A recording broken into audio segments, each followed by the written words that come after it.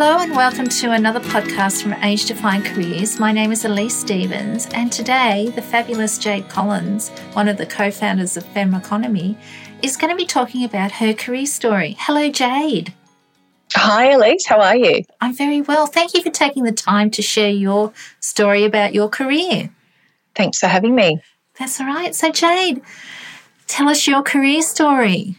Okay, my career story, I think, probably starts off in a similar way to many people. I went from school to university, I did a combination degree, actually, a double degree, and I studied business, majoring in human resources, and arts, majoring in psychology, which was a pretty complementary mix. And then I moved into a human resources career in heavy industry.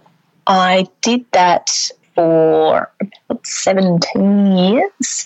So corporate careers and very much a mix of, site-based roles where I'd be working on operating power station sites or manufacturing chemical processing plants or mines, and then swinging into, corporate office roles. So I actually like to alternate them to get a little bit of a different focus, I suppose, going from a strategy governance role in a corporate office space and then moving back into the operations space where you're much more sort of front-facing, customer-facing, and very much up to your elbows in real business challenges. So I did that and I moved across Australia for all of that time, moved a lot, moved 14 times in 11 years. And progressively got more senior. And then I kind of got to a point in my career where I'd been doing a lot of travel. I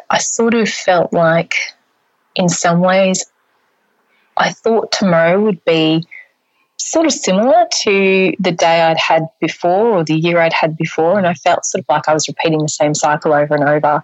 I didn't feel like I was really progressing in my career from a learning or growth perspective, even though I was advancing. Also came to a decision point around, I guess, autonomy and having freedom to pursue some of the other things that I wanted to spend time on in my life. So, always doing sort of 50 to 60-hour weeks, being available 24/7 has an impact and obviously a cost in terms of family time. So that was increasingly, I guess, something that I wanted to spend more time on. And I also felt I got to the stage where I felt like I wanted to do something that would really leave a legacy. So more purpose and meaning in terms of the work that I really did every day. And I moved into a management consulting career for a couple of years, which was interesting, but it sort of was a little bit more of the same, more external networks, lots of global travel, very interesting work, but again, that autonomy, freedom and sense of purpose was missing. And then in January 2016, I had the idea for Femeconomy. I read that women make 85% of consumer purchase decisions.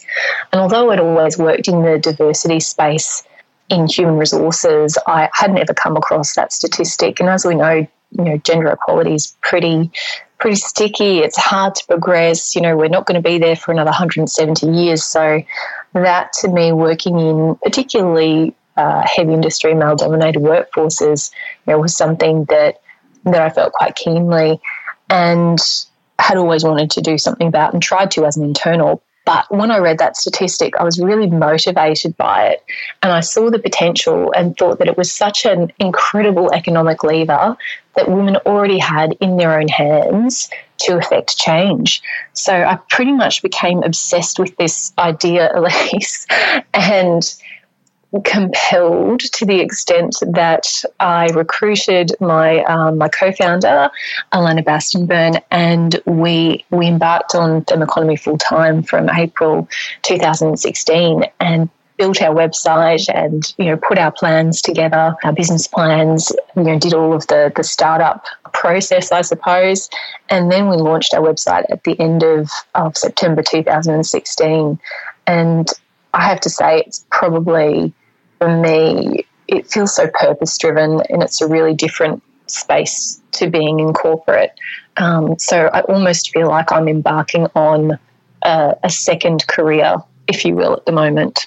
Well, that's a fantastic story, Jade. Isn't it incredible that sometimes you just wake up and know that it's time to do something else? Yeah, it is. And it's a real process, though, I've found, to almost reinventing yourself, because although you take, your network and you take your personal brand with you, you really need to convey to the world, what this very different, unusual new thing is that you're doing and why you're doing it and what is it all about. So, yeah, undertaking that sort of has been a massive personal development and professional development piece as well. Was it scary to do something other than HR or management consulting outside of corporates that you've been used to? In some ways, yes, but I just felt so ready and almost overripe, if you know what I mean, for the experience. I felt like I perhaps had hung out in that space for a bit too long because it was comfort zone, and I just feel really inspired and motivated in this new space. And it's really scary, and I think any entrepreneur will tell the same tale of, you ride the roller coaster within a day. You have high highs and lows and low lows, and that can happen all within the space of one day. Wouldn't trade it, because you're pretty much forging your own destiny, and there's such an ability and freedom to contribute. The autonomy is there. It's all yours, and it's up to you to make it a success or fail by your own effort. Has there been any point where you were doubting yourself when you started Femeconomy that this was the right way to go? I think that's the benefit of a co-founder, and I think that being a solo entrepreneur would be pretty lonely and isolating at times, because I think it's realistic that everybody, no matter what their career in, has those moments of self-doubt. I believe so strongly in Femeconomy as an idea. I think it's something where gender equality is hard and everyone's busy. Women in particular want to support gender equality, but how do you practically do that? It can feel like a really hard issue and hard problem to solve, but, switching brands that you shop with, buying your groceries at a different store that has, women in leadership, it is an easy thing to do, because you're doing that anyway. It's just actually informing consumers so that they can, shop brands with female leaders.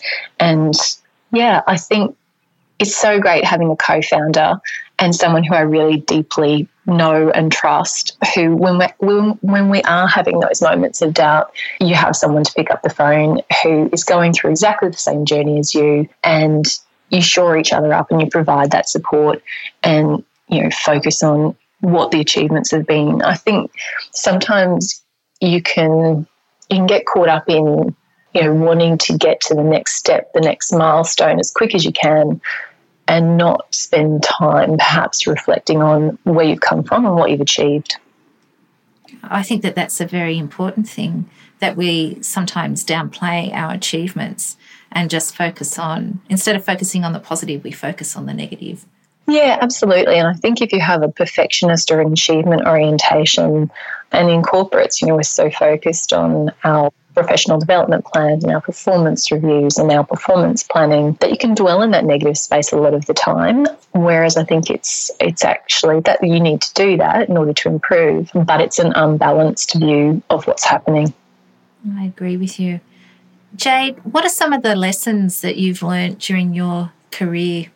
Oh, well, a lot of lessons, I would hope, at this stage of the game. But some of the notable ones would be, I think, if you really want something, then you'll make it happen. I really do believe that people have that power within them if they feel really passionately about something, that they should try to make it happen.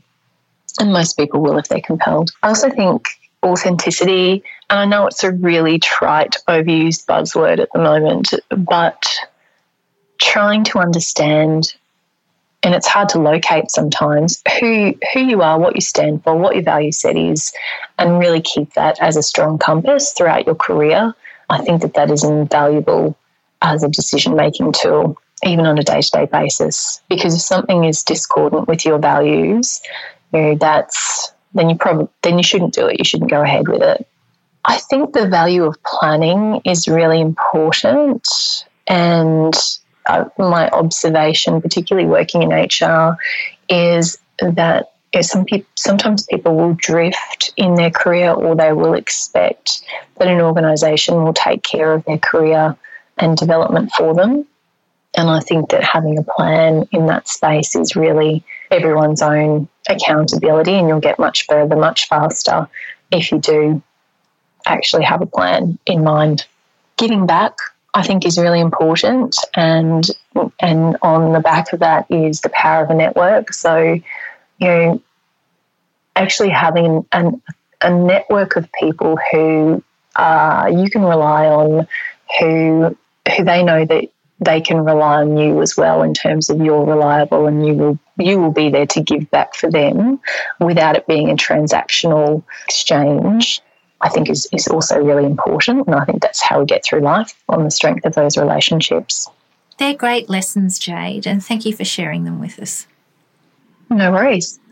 Now, Jade, congratulations to you and Alana for starting this great business, and what a great idea. Thanks, Elise.